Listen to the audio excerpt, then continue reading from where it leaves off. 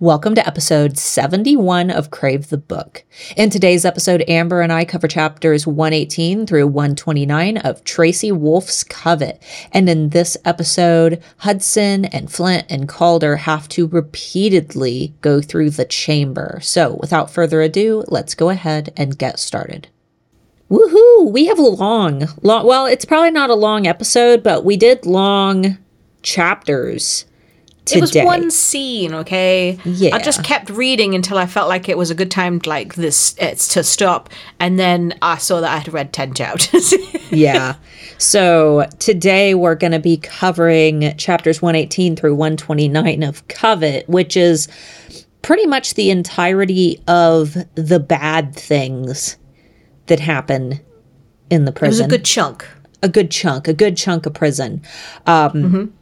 And I know that, when we are getting into these discussions, because we've had so many theories concerning both court and charm, even if I say we're not going to spoil anything in the spoilers for charm, yeah, I would still, if I were you, if you haven't read past charm, leave when you hear the wolf howl today, because who knows what we'll think of. But if you haven't read that far, court or charm, just listen for that howl, and then you can turn off the podcast and come back to it.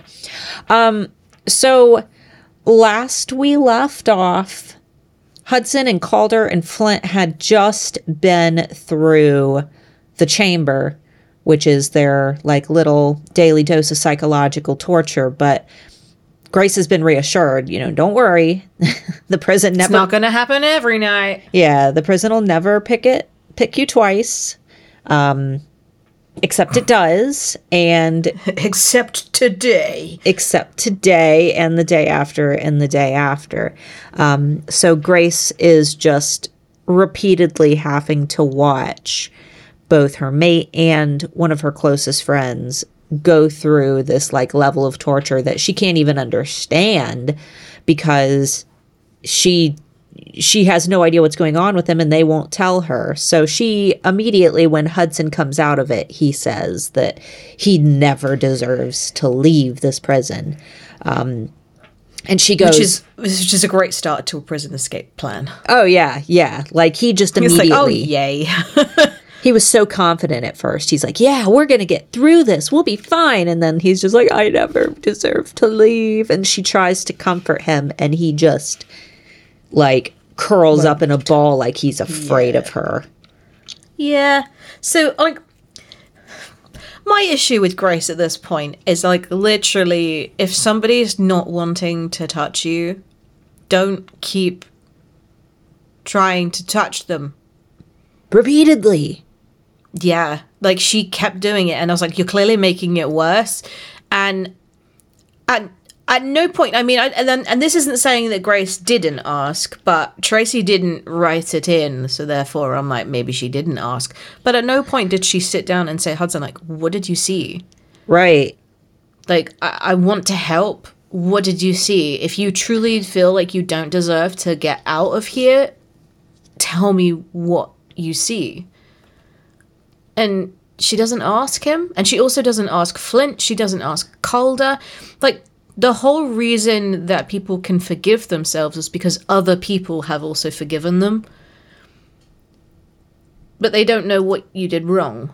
So you're going to be stuck in an endless cycle of horror dreams, and then followed by literally being taunted by the person that you have killed repeatedly over and over again in your dream, trying to touch you. Yeah. Which would be, horrific. Honestly, being rejected after, wanting to comfort someone and then them just pushing you away, to me, would be almost as bad. That's my torture. Yeah. That's what the prison would have set out for me, is just constant rejection. Yeah. Yeah. Especially from things that, for people who know me, I'm not a hugger in any way, shape, or form. So for me to offer a hug, I clearly can see that you're in distress, and I know that hug would maybe help the issue. and then you say no makes me think that I've read the room wrong, and then therefore it goes into that whole like, am I autistic? What's wrong with me? I'm clearly a psychopath. Right. When Grace trying to, what I really didn't like was she lays with Hudson that night and like cuddles up behind him, and he's still like, he's clearly isn't accepting of those cuddles because he's laying on his side facing away from her, like shivering. And she's like, no, it's, I will hold him. I will hold. And at that point, I don't think that was the best. Very selfish. Yeah. And maybe afterwards, after he's kind of collected himself and come to, maybe he'll think. Because he did in that morning, he clearly it wasn't back to his like out of prison Hudson self. Right. But at no point did she open up from a discussion point of view of like, if this happens again, they kind of just imagine that it's not going to happen again. And then it just continues happening over and over. Yeah, and it gets worse. But that would have been the perfect moment of, is my presence hurting you? Right. And, honestly, if all three of them, Calder, Flint, and Hudson, were to sit together, share what they went through, and start brainstorming ideas on how they could, atone. Right. Or even just mantras that they could say to themselves while they were in there, or, just anything, even if it didn't work, just knowing what the others were going through and being able to share and know, like, okay, I'm not alone. Like, this is going to suck, but we will get through it. Like, this too shall pass. But they don't. We're a very egocentric species. So, I mean, we automatically default to, I am having the worst experience. Out of the room, my experience is the worst. Or out of the room, I have done the worst thing. Out of the room, I am the one that does not deserve to get out of here. And it's really like almost self-sabotaging to not go through this, almost like a therapy session, and say, like, guys, this is what I did, and this is how I'm paying for it. Because even if they don't believe that they ever deserve to get out of there, Grace is there and she does not deserve to be in there. So they should be working together to make sure she gets back out and at least get Vanda. But they're not. They're like just almost wallowing in their misery, kind of. And it's not that they don't have the ability to pull themselves out of it, because they do every night. It takes them a while, but they are able to kind of recover, so that they do have it. It's just that they're not really thinking to work together to the extent that they could be. Yeah. Like, if it literally me, like, I wouldn't be constantly going, oh, but it's okay because the prison, it wouldn't take us 3 times, surely. After the second time, I'll be like, yeah, all bets are off. The prison is out to get us. It's out for blood. Let's work out a strategy for this. And we've got all day to come up with it. They don't. They just kind of almost avoid the issue, and they're not really friends about it. Like, all Grace is concerned about is, why hasn't Remy pulled them out of it or taken their place? And it's like, well, no, they shouldn't have to be suffering this at all, because nobody's speaking to them about what they're going through. Yeah. I mean, Grace and Remy have never experienced it. Yeah. And Remy, I mean, I'm sure that he's seen this tons of times if he's been there his entire life. I'm sure Calder isn't the only one. He hasn't just only had Calder as his little bunkmate, But, like, if you were living with somebody, you were living with somebody who, let's say, has excruciatingly bad, debilitating periods. Every month, their menstrual cycle is horrific. They are hemorrhaging, they are in pain, they are cramping, they are suffering from migraines repeatedly every month. Would you not, as a human being, reach out and say, what can I do to help? What helps? Is it that you need a cold, dark room? Is it that you need a bath? Is it that you would like some more painkillers? Let's go to the doctors. Let's see what we can do about this. Because if it's every single month, it's going to get to the point where you start to dread it. Right. Because you can't do anything. You can make a pattern that you recognize. You can say to them, hey, let's do this on a scale of 1, 2, or 3, 3 being the worst. How are you feeling today? Is it all the way to 3, or is it at a 2? Okay, I know that when you're at level 2, that what you need is a bath and a Disney movie. I know that at level 3, what you need is a dark room and, nothing at all. Like, being able to create... You can't remove the period for them. Yeah. Like, they have to do that. It's like, if they go down the medication route and go down the contraceptive route, then that's that. That's their thing. But for you, as the friend... even alleviating some of the pain or recognizing what that pain threshold is helps that person through it. You can't ever take their place. You can't go, okay, well, this month, how about I have the period and not you? That's stupid. Yeah. You can't do that.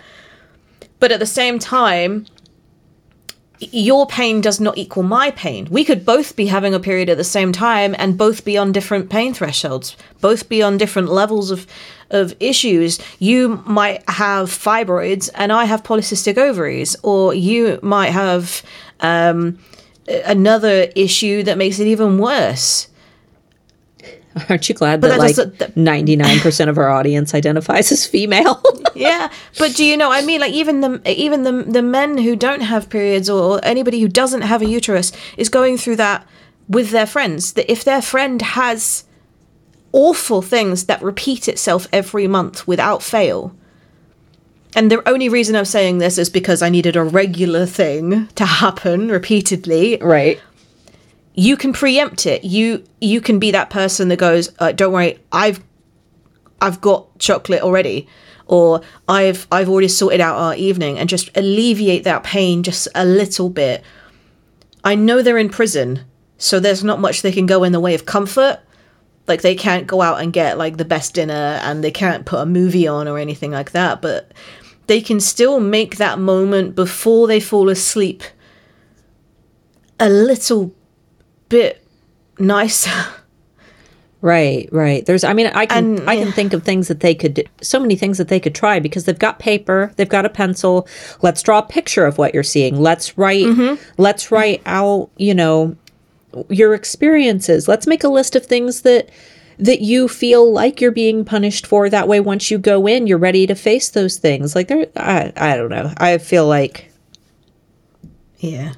But Grace throws out. I also would say, like, she's not very observant either. Like, she's observing things, but she's not putting 2 and 2 together. Like, she's recognizing that Hedson has stopped eating. Like, he stopped drinking blood, like, entirely. And as a vampire, you'd think maybe that's part of his torture. Yeah, like he's got you would a negative association. Like, I would be asking him questions in a way where I ask it once, and if he goes, I don't really want to talk about it, and I would say, are you sure? Because I want to get out of here as much as you. Yeah. And kind of bring back that, like, the necessity for him to atone. Not because he doesn't deserve to, but because if he doesn't, Grace, his mate, will be stuck there forever.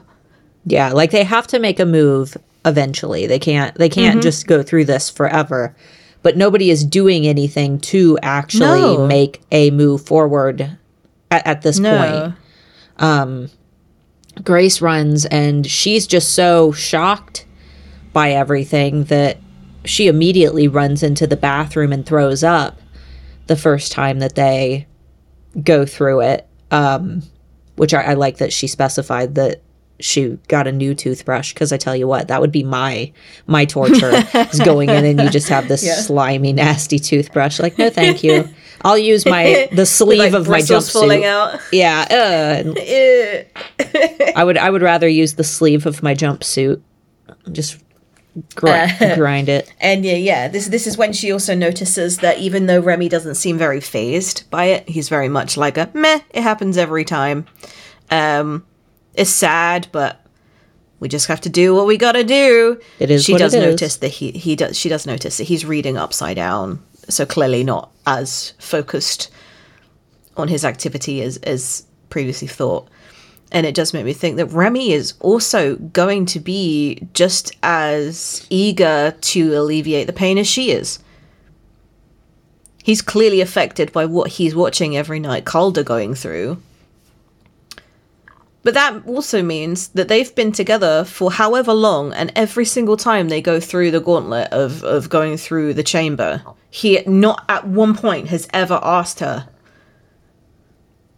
what do you see? I mean, he might know. Maybe he does know, and he just wants to grant her that privacy. But if that's the case, he should be even more eager to hear what Hudson and Flynn are going through, even if they can shelf the idea of sharing what Calder's going through simply because, maybe he already knows it and she's used to it, or not used to it, but, she knows what to expect.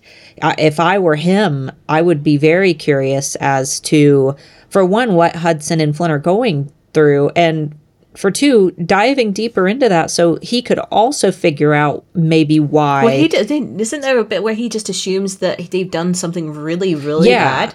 Yeah. He just goes, yeah, well, I kind of know that it's already going to be bad, isn't it? Instead of realizing that actually it was nothing. Yeah. And I mean, they're children. Like, how bad? He's the same age, if not younger, wasn't he? Yeah, but when they're in this prison with all of these, like, grotesque creatures that have probably committed all kinds of atrocities, and three teenagers walk in, like, what is the worst that these teenagers could have possibly done to, warrant this level of torture? So I would be asking questions if I were him, even if it wasn't for the standpoint of providing, that compassion. It would be just to understand more about this home that I've grown up in. So yeah.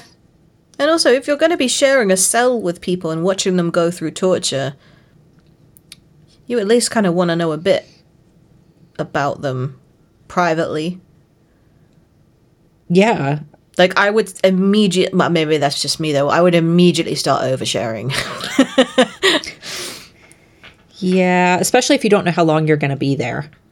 Yeah, I'm like, well, I'm clearly stuck with these people in my room and they're watching me scream endlessly every single night.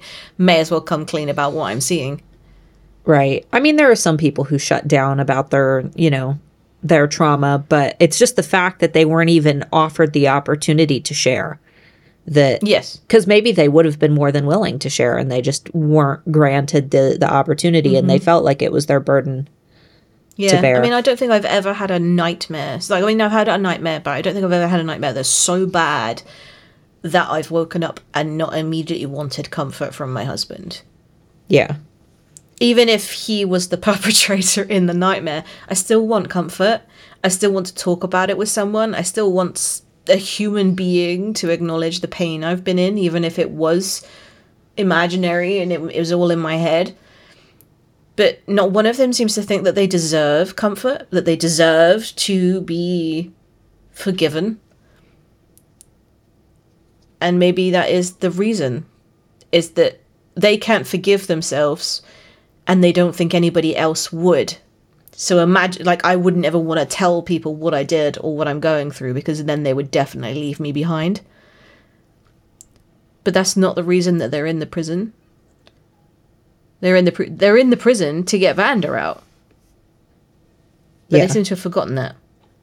Which I think is kind of the intention of the prison. Like, it's making them forget why they're even there, what their purpose is, and it's taking away, it's taking away all reason. Yeah, and sleep. And sleep. Because I don't know about you, but if the chamber was happening every night, I would not be able to fall asleep.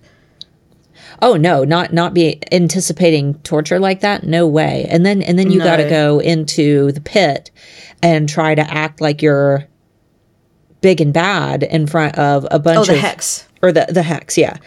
The pit, trying to act like you're big and bad in front of like these vicious paranormals who literally want to rip you apart and play their silly little games. Like, Calder is the only... And haven't been going through chambers every night. Yeah. The first one isn't too bad. And, Grace is going based on the whole, like, be the biggest and baddest, in the prison. And Calder's, like, telling her to that she needs to be a badass. Just use of feminine wiles. Yeah.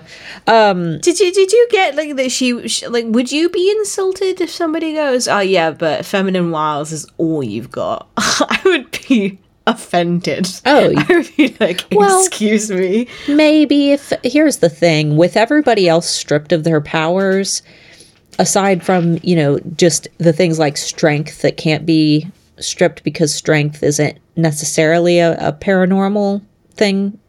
Yeah. I mean, it would kind of be true because Grace really doesn't, until she figures out that she can channel Remy's magic, she doesn't really have anything compared to what everybody else has. I mean, Flint, I guess, doesn't really have anything either. No. I mean, but at the same time, you'd still have your human abilities. Like, what if you were an amazing photographer? Just a photography competition. Yeah, totally. In the like, but that would be why I was being insulted. It's like, well, is that what you think humans are? That we are literally just faces. Like, we're just our appearance. We also have skill sets. We might not be paranormally good at those skill sets, but we still are clever. We still have common sense. We still have strategy, which is what Grace then starts to use. But it was just disappointing that it was a game that she said was based on, like, she said that it was all based on skill and like rolling of a marble or something, and I'm like, no, that is literally aiming and chance. Yeah, how she won that game, I have no idea. She would kind of have to have a little bit of muscle memory there, but not necessarily skill. Yeah. Did you, I just out of curiosity was wondering if you, during the walk like you mean it and carry a big stick, which I love how it auto-corrected Carrie, like Carry to the name Carrie. Yeah. Thanks, phone. But Calder said, walk like you mean it and carry a big stick in reference to Teddy Roosevelt's quote. Did that go over your head? Do you guys? Oh, absolutely.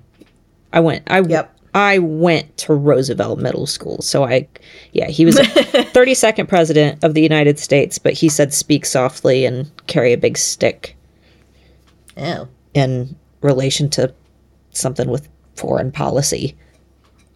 So I don't. Okay, but I was I was just curious. He's one of the lot teaching me American history. Well, there's a lot of presidents that, like, I don't. If you ask me to name all the presidents, like, good luck. But I would remember Roosevelt because he looked really, really funny, and I like him in the Night at the Museum movies. And wait, yeah, okay. And I went to his middle school, and he's the one who teddy bears were named after. Oh. Okay. That's why they're teddy bears. Yeah. But I didn't know that. Yeah, but that's why I was like, that's a really specific reference to throw in this book. Yeah, no, it went over my head, and it was just one of those. Have you ever watched a comedian who like puts references in their material about people that you have absolutely no idea? Oh yeah, and you just ignore it. You know? Yeah, that is how most American history jokes and references go for us, and it's especially so when it's like in movies, and it's like, wow, you look like, and I'm like, who? Yeah, some references make sense, like John Cena. I know who John Cena is. He gets referenced a lot. Yeah. But like, there are people who I'm like, I have no idea who that is. And I wouldn't be able to say whether they look like them or not, because I have no idea who that is. And so much so, I don't even know what that name was that you mentioned 2 seconds ago for me to go and Google. Teddy Roosevelt. So, yeah. Yeah. But I didn't know that he was the reason why teddy bears are called teddy bears. Yeah. Oh, cute. So when you're in prison, or when you are anxious, do you eat or do you starve? I starve. Starve? Oh, I absolutely gorge myself, silly. Yeah. On food. I starve. I can't eat. My stomach will feel like it is full at like full capacity, even if I haven't eaten anything, and it'll be growling, and I'll start getting that like feeling of your stomach like curling in on itself. But it will, the idea of putting anything into it will just be absolutely awful. I have a really bad relationship with it, because I know that like if I'm really, really anxious, I'm not going to eat. I don't remember that I'm hungry. But if somebody put a plate of food in front of me, I would absolutely eat it. Yeah. Because my brain's like, this is the normal thing to do. Like, I'm supposed to eat, right? But I remember so many times my mother walking out on us, like literally storming out of the house with a suitcase, getting in the car.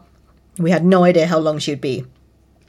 And the first thing that my dad would do would go put the oven on and put food in. And I would always be really confused when he did it. I'm like, well, this is not a priority. Why are you doing this? And then that made me feel as if I'm not allowed to eat when I'm anxious. And then it kind of double whammies itself. So I'm like, oh, but I haven't eaten in like 4 hours. Yeah, it's like eating can become task accomplishment. Yeah. Yeah. And it also means that like, because I'm focusing on something else, it's quite a rhythmic thing, like chewing. It makes me kind of not think about what I'm anxious about, and it tends to kind of subside it a bit. But yeah, I always feel like it's really strange when people go like, oh, I'm not hungry, because it's almost like you're punishing the person. And I have that issue.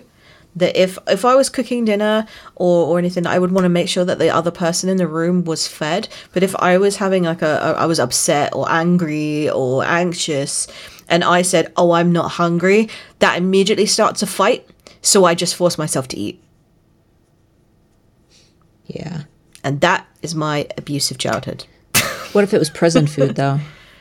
If again, it would be like I need to eat this to show people that it's dinner time. What if it was crab legs?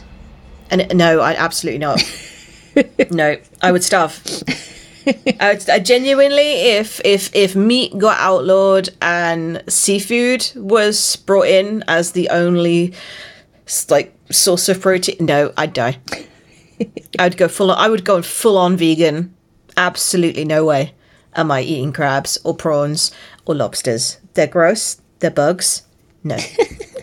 I have eaten crickets and locusts more readily than a crab claw.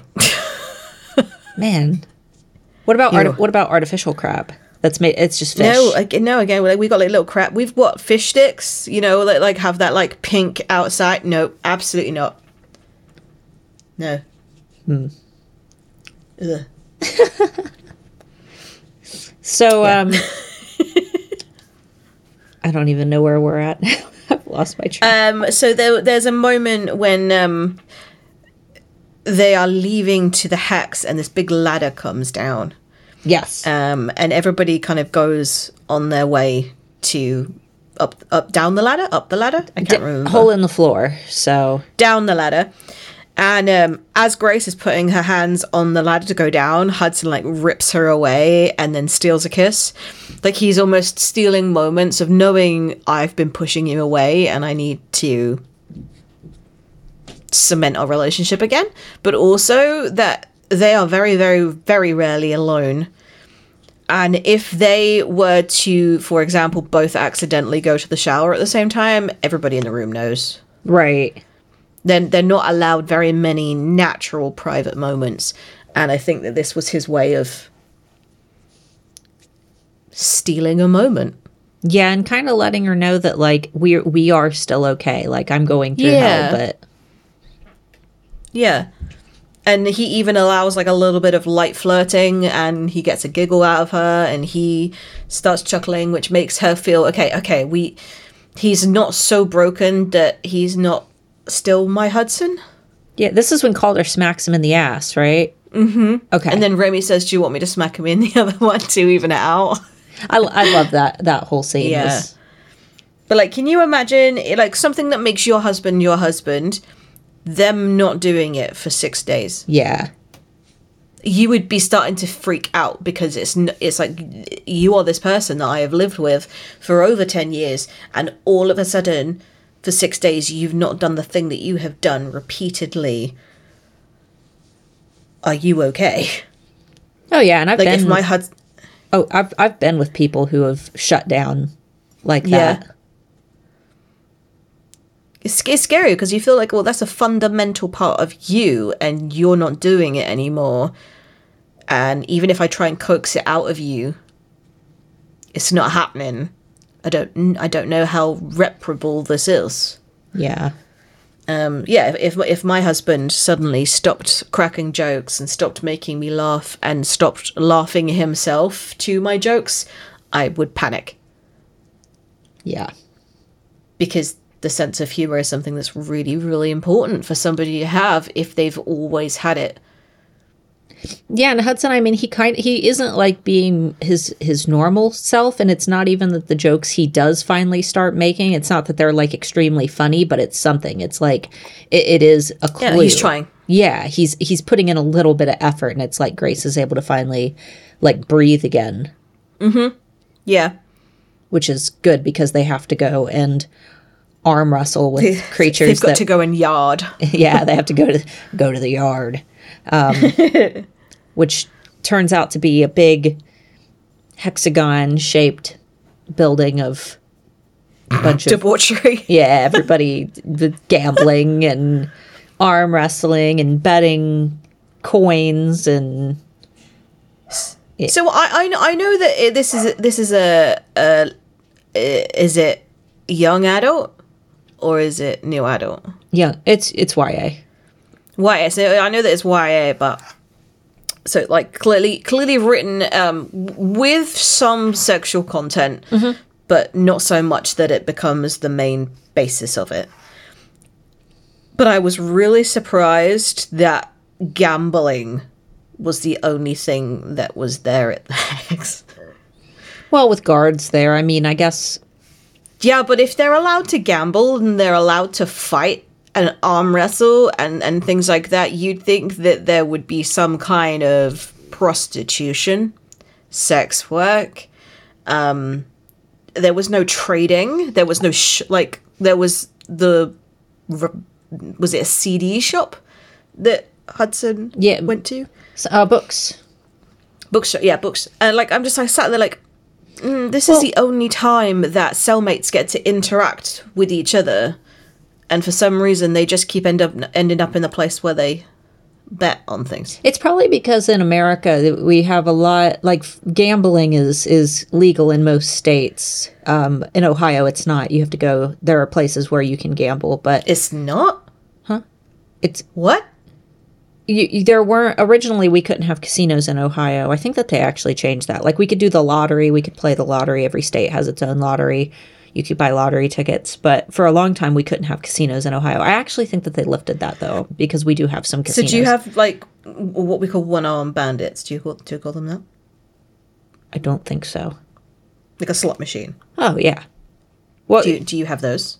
I think that we do now. You used to have to go to Kentucky to gamble. That's fascinating. Yeah, we had one on the Ohio River called the Riverboat, where it was because it was on the Ohio River bordering Kentucky. It didn't count. it didn't count. You could go down there and gamble. That's great. I think that it's changed now because you can do it like arcade style, where you can like load up a card and you're not actually like. It becomes more about the playing a game, and it's that you're playing a game, and it's not the gambling aspect. But anyway, what I'm saying is that prostitution is completely illegal here, like, and then gambling is in most places legal. So, I mean, it does make sense because you're not allowed boobs and things on TV. Oh, yeah. Any sexuality is very highly regulated. Forbidden. Right. You told us that they have full frontal nudity on normal television there, and we were just For anybody who is in the UK, I showed Mark and Starla Naked Attraction. And they looked at the screen in absolute shock. I've never seen somebody who wanted to show like horror on their face that this was on live TV, but also complete interest that this was normal. Oh, yeah. in our country. We had no way to respond because we thought that we were being super edgy by showing you Talk Sex with Sue Johansson, who is the sweet little old lady. Yeah. She'll tell you, answer people's random sex How to questions. put a condom on. Yeah. We were just And I'm like, wait, do you have naked attraction? And they were like, what? And I'm like, it's when you pick people based on their penis. And she's like, pardon? It's like a colorful game show, people dancing around. Yeah, like you can. So it's like a reveal of naked people from the floor upwards. So it goes up to their hips, so you get to see everything from the hips down, and you judge them based on what is in front of you, and you get rid of one. You eliminate one based on their appearance before you've even seen the rest of their body. It's horrific. It is the worst trash TV and yet absolute comfort ever. It's guilty pleasure all in one. But they get the men with their big dangly penises to dance, and it is proper. Should not be on TV. And you just looked at me and absolutely. We showed your mum. Oh yeah, my mom was just like, "Oh no." It was, yeah. And my mom's a nurse. Like she sees them all day. It was, but like by doing it, by making it normal, it's normal in the UK. Like it doesn't faze us. You don't want to be watching it when your parents come in. Oh God. But yeah. It was just my question of like, why is gambling so big? Was it just because Grace and Hudson needed money and that was the only part of the hex that they went to? Or because like if you think of normal prisons, there's like the exercise part, like where you go to work out. That's what you do in the yard, right? Yeah, but I think that the purpose for that is to wear down the testosterone levels a little bit to keep the prisoners from fighting so much. It gives them an outlet to be able to release. Because if they release it in the yard working out, then they're less likely to do it, in the middle of the prison, killing each other, which they still obviously do. Yeah. There are prison fights, but I'm sure that release of testosterone, I mean, you can't lock a bear in a tiny cage and expect it to not become violent after so long. So it's weirdly sexist. Like, what do they make the women do at women prisons in the yard? They do the same thing. Knit? Do we knit? No, they work out. Huh. I think it's all pretty much the same. And I've heard stories that endorphins. I've heard that some of the women are more brutal than the men, because women, I think that women, we are a lot more like creative. Emotional. Well, emotionally. Emotional. Creative, like we'll craft a shank out of a bar of soap. I don't know. I'm speaking out of my ass right now. I have no idea. She goes to prison regularly. It's her Tuesday haunt. Oh, yeah, absolutely. It's why this episode was late, actually. She had to post bail. Oh, yeah. We also find out what the creepy creatures are that are guarding the prison as well. Because Grace is like, what are they? And he's like, oh, they're Wendigos. They eat humans. Yeah, it's fine. And she's like, pardon? And then they literally witness it happening. Yeah, and nobody cares. They get a live demonstration, and everybody's just like, meh. Yep. Kevin got eaten. It's fine. Kevin. Kevin the troll. I don't like your next comment because I don't. It's true, right? No, the what game? Yeah, like it's true. Like I have none. None at all. Maybe. Okay, so the question is, what game do you have faith in yourself enough to bet on it?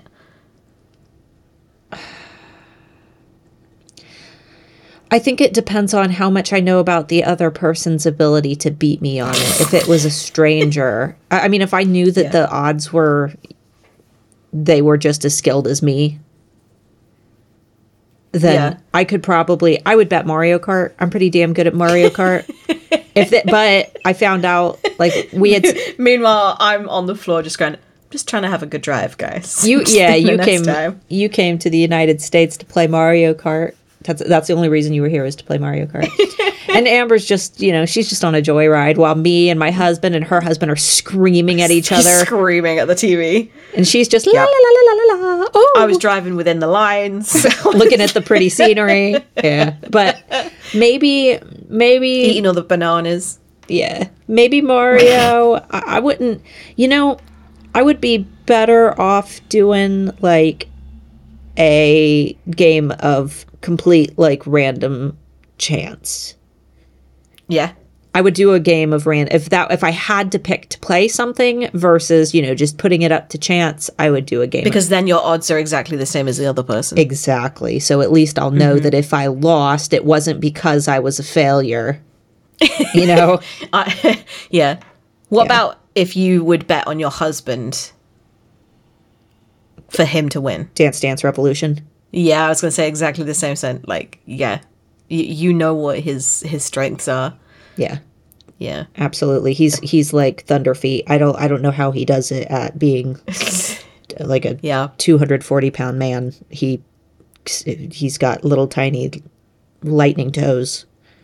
Lightning Toes. Yeah. that's his competition name. Lightning toes. It sounded better than Twinkle Toes. Twinkle Toes just sounds like sounds like a ballerina rather than a Dance Revolution dancer. Yeah. Yeah. Apparently my husband is very good at poker, but I've never watched him play. We'll play some strip poker together. Make it a date. A strip poker, because I'm terrible and I end up naked. But I don't know the rules of poker. You like that. That's what you want. Oh, I want to be naked. Yeah. And him to be fully clothed, because that's how we have a good time. Yeah. Yeah. Do that. Make a date out of it. I'll add about 16 hairbands into my hair and take one off. Oh, you like that? And you like just... Oh, you like this bra? You like this bra? The big bra that's definitely covering up the 3 other bras underneath. And then you get like pasties under those. Yes, I was like literally wearing all the layers. I'll walk in like Maggie Simpson in the snowsuit. So the game that Grace is playing, I'm thinking my brain was going to those square like labyrinth type things where you get the marble and it rolls around inside, but I couldn't quite figure out. So what I'm imagining is a board full of dips, like for the marbles kind of roll and settle in. Yeah. And then either the rows and columns add up to something, or the only a part of the board is dark and she has to get all of the marbles to land in the dark section or something like that. But either way, she had to get certain numbers, kind of like blackjack, where you have to get 21. Like, I think she had to get a certain number of marbles to land in the correct spots. And she did it every single time, which is why I was like, how? Her first game she didn't, but she was throwing the game on purpose to make it seem like she wasn't good at it. But you wouldn't be able to win blackjack every time. No. It's very odd. Which is why I thought maybe I was misunderstanding what the game was, and maybe there was a skill element to it. I will say that kudos to Tracy for aiming. Huh? Aiming. Yeah, aiming. Kudos to Tracy for actually writing out a game in a way that is easy to understand. Even if you don't quite visualize what the game looks like, you can figure it out, just from the what she's provided. Because in my book, the channel, Gilroy and Vivian and Dane and Cece play a game called Liar's Dice, which I had to look up a game. Like, I had to Google and find a game for them to play. And then I had to figure out the rules to the game. And then I had to describe them playing the game. And Vivian trying to understand the game that she didn't understand how to play.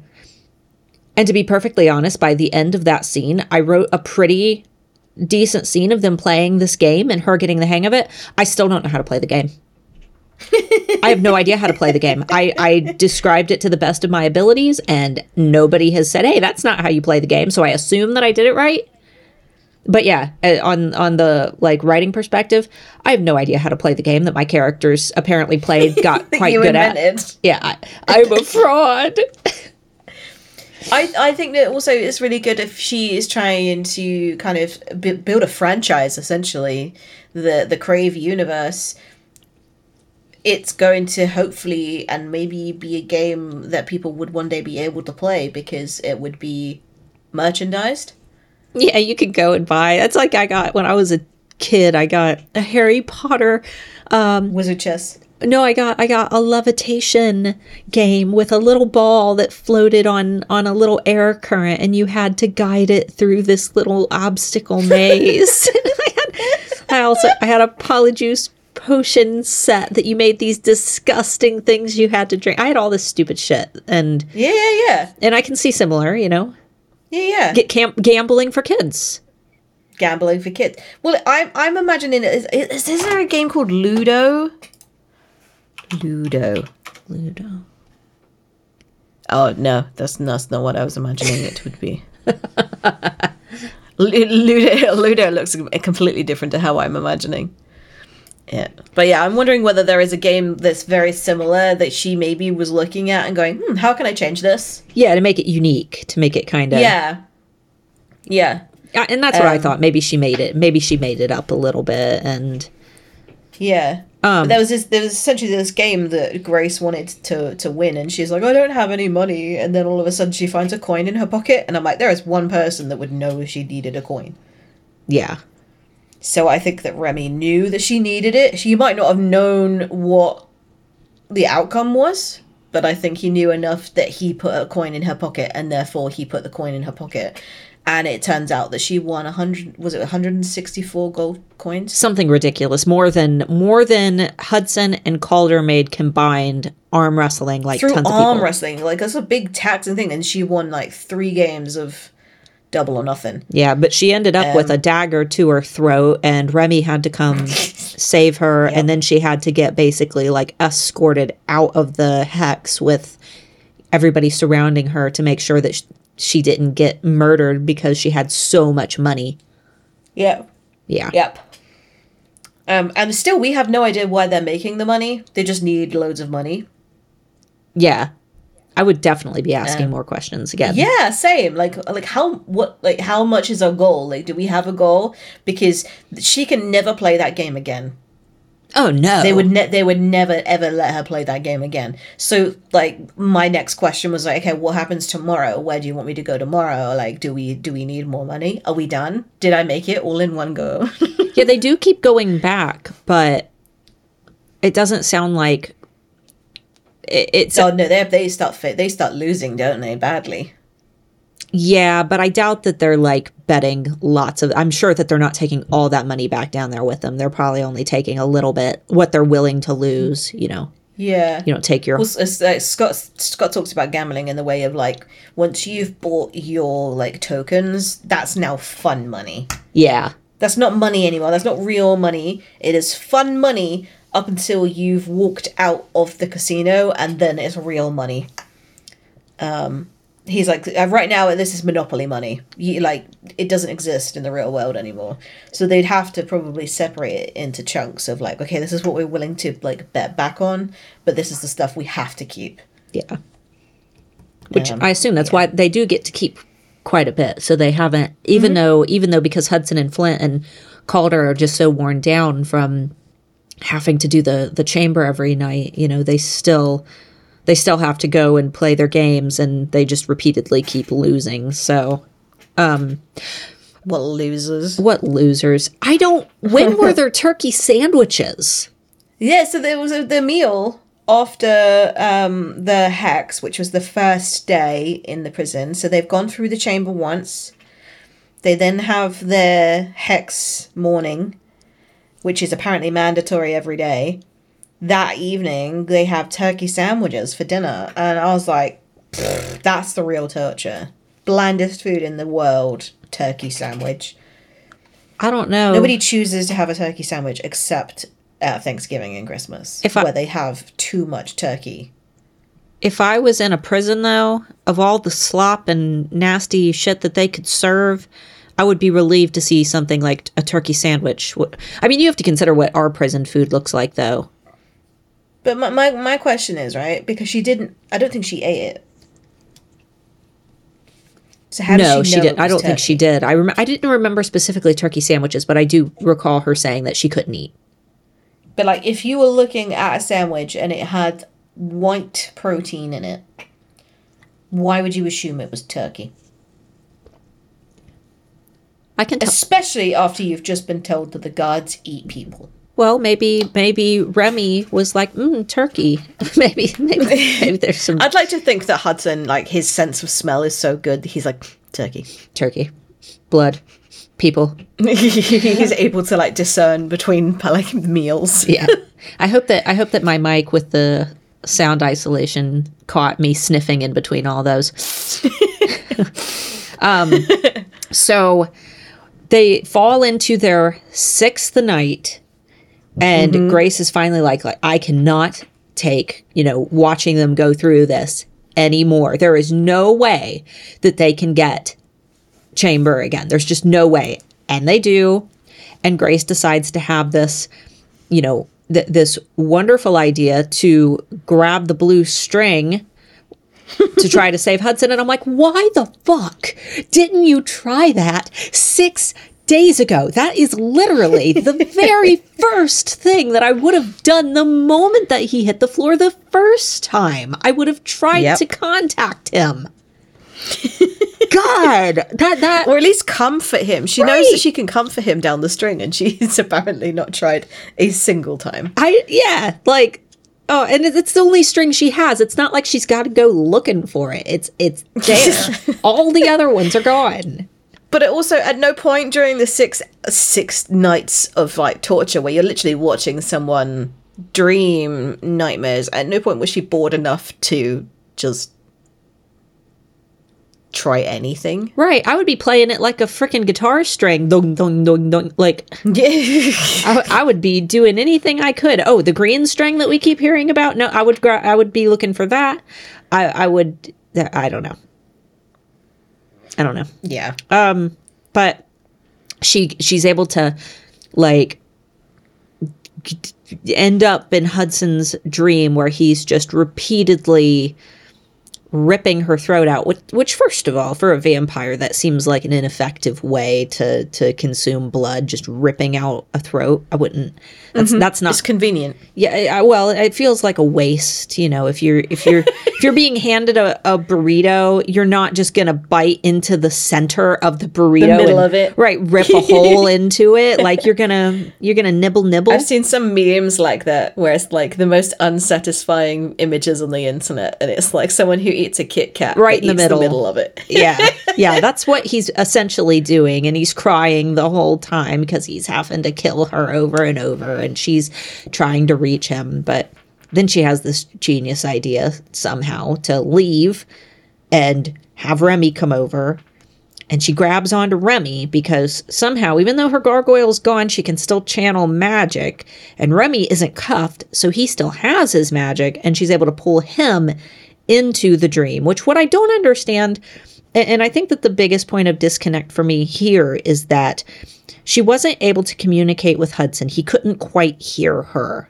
when it was just her, but she pulls Remy in. And because Remy... Which is like, suddenly she's all understanding of her powers and what she needs. Because my first thought wouldn't be, oh, I need Remy. Yeah. I mean, but somehow with Remy with her, Hudson can now hear and see her, and then she lets go of Remy, boots him out because she's got what she needs. Poor Remy, he doesn't know what the hell's going on. So it's just her and Hudson again, and she basically gets up in his face, and she's like, I'm not afraid of you. You're not going to hurt me. And he kind of nibbles on her neck for a minute and lets her go, and then he's fine. Yeah. I was expecting it to go a very different way. Like, I wanted her to go like, no, I want you to hurt me. Like, change his mindset because every single time the other Grace was running away from him, and I thought, oh, maybe it's because she needs to not be afraid of him. But then she was like, no, I trust you. I trust you. I trust you to stop. And I'm like, oh, here we go. Here we go. Here's Twilight. But then she does say he's taken too much blood, but he hasn't, because he lets go right afterwards. And yeah, that seems to be the thing. Now, here's my question, okay? So this seems to be the thing that fixes everything. It pulls Hudson out of it. He's out of his torture. He's recovered now. He kind of is able to forgive himself with Grace's help. But what would happen if they ended up hypothetically staying another night and getting chamber again? Would he just be exempt because he's atoned? Technically, we don't really get an answer to what would happen. Would he just stay out, or would he just They would have got the pit anyway,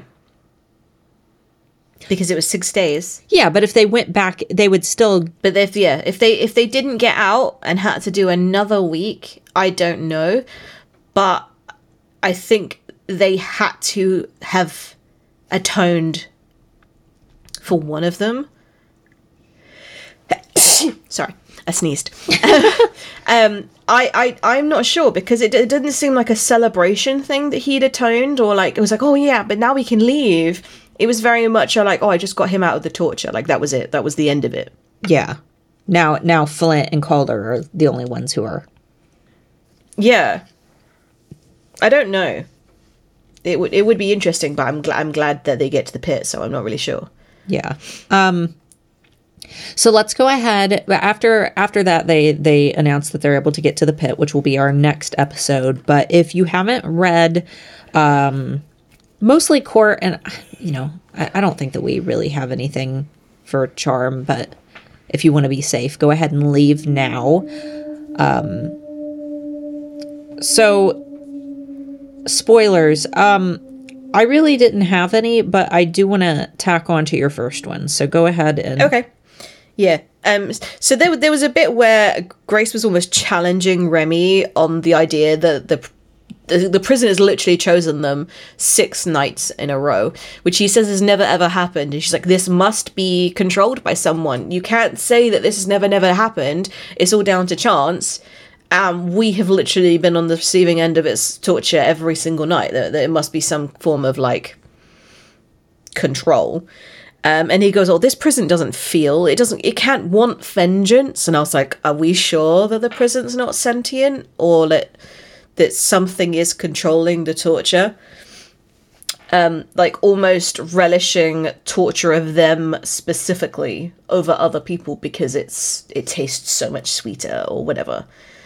And then it made me think of my theory from last week, where I did kind of believe that maybe Isadora was the person who was able to dish out the torture, because I didn't think that Hudson's torture fit what the worst thing that he ever did was. Did you?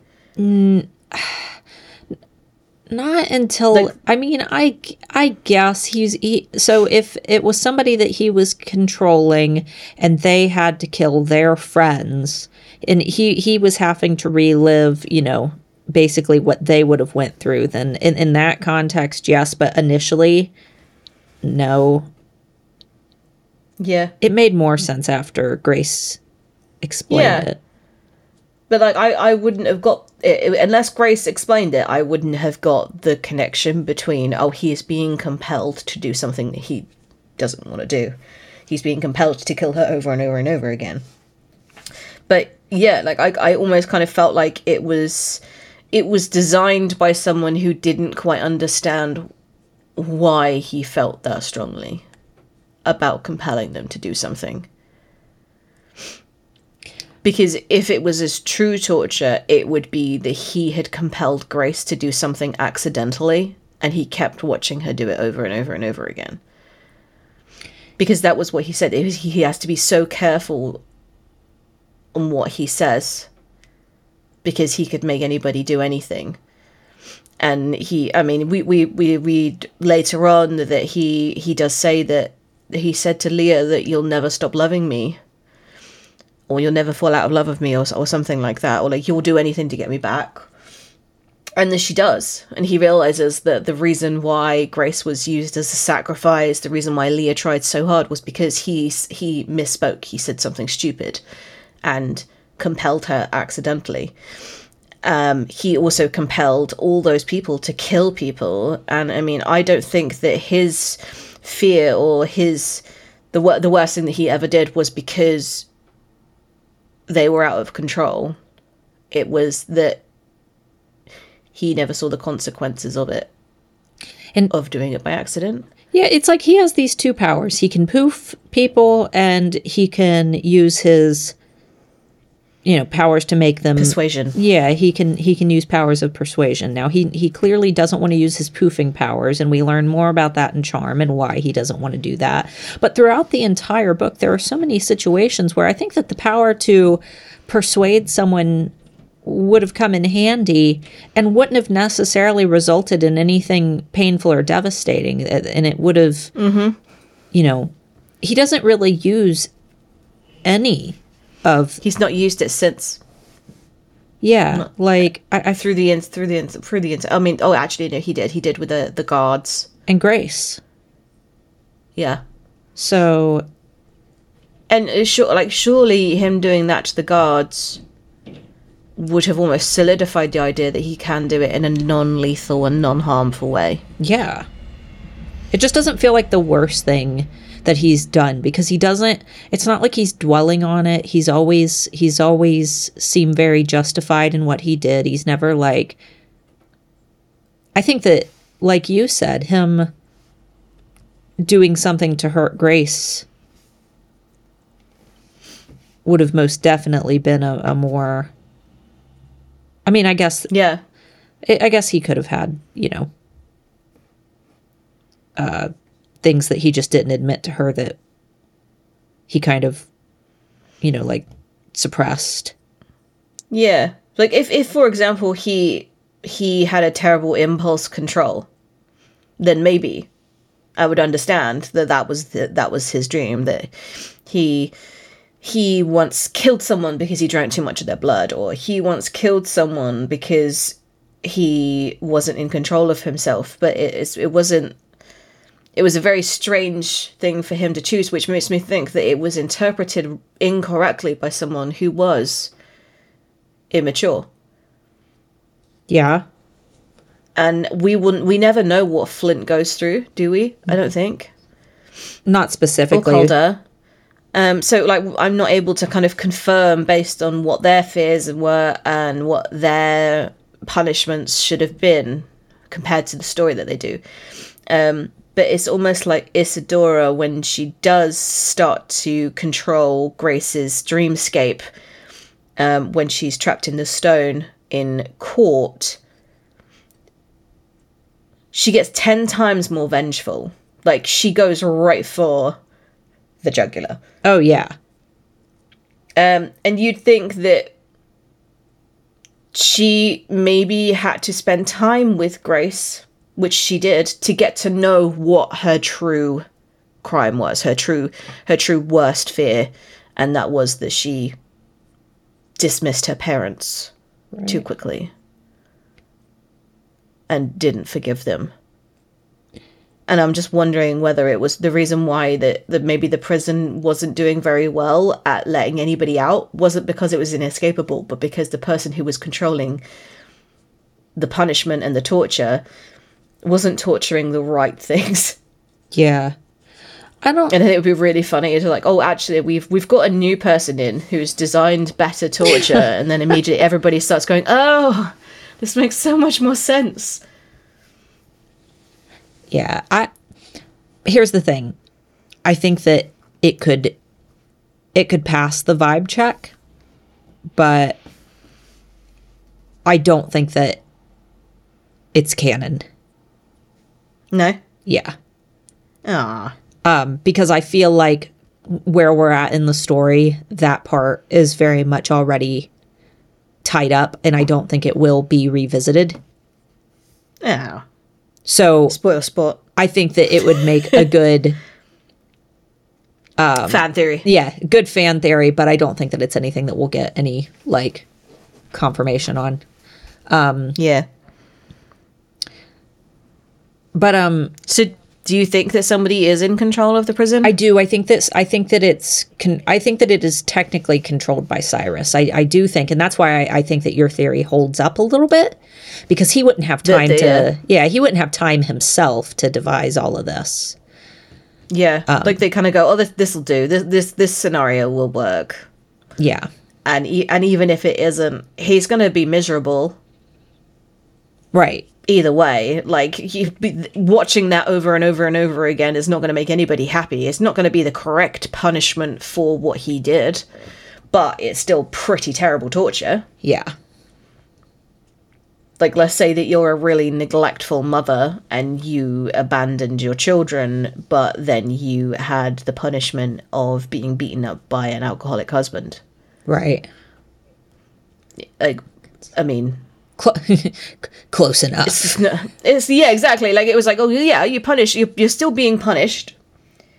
And it could be a punishment that does fit somehow, because genuinely might have been the reason why you were a terrible mother, but at the same time, that wasn't the reason why you're in the prison. Right. Well, I mean, it's not like we have any indication that the prison can, like, deep dive through all of their sins and be able to compartmentalize the very worst thing. We don't get enough of a description of how the prison works to even be able to figure out how it is deciding what your worst, possible thing you've ever done is.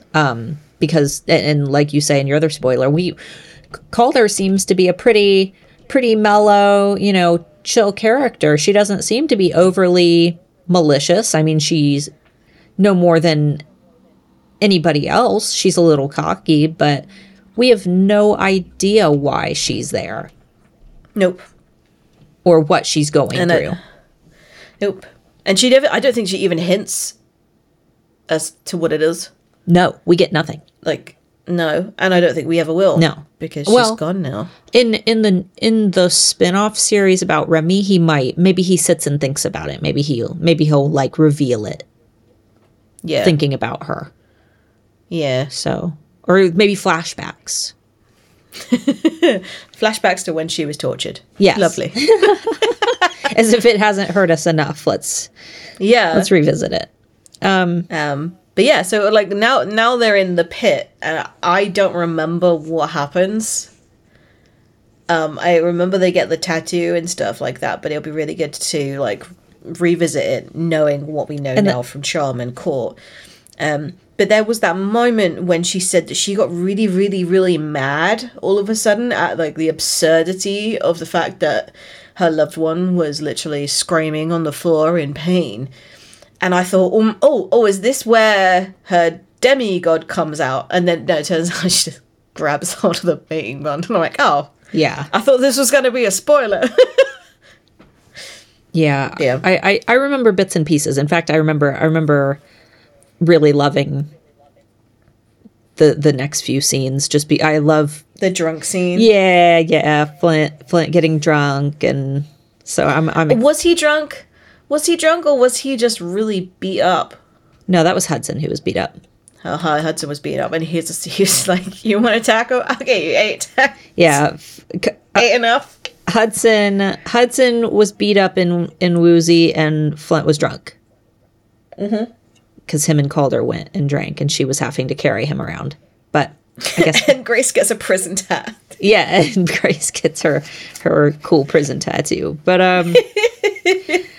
that, I think, is going to cut it, guys. Thanks so much for listening. Sorry this episode was a little bit late. Well, I mean, they've all been on Thursday lately, so I'm sure that you guys are starting to realize that we're very inconsistent. Wednesdays and Thursdays, anywhere in between is when you can expect these episodes. You said you were going to have a snowstorm, and then it snowed like an inch. It's ice, though. We went to check the mail and realized that it looks like it's clear, but it's like solid ice, so... And it's going to continue all through the night, so it will probably get worse. But, yeah. Guys, thanks so much for hanging out, and I guess we'll see you next week. Bye.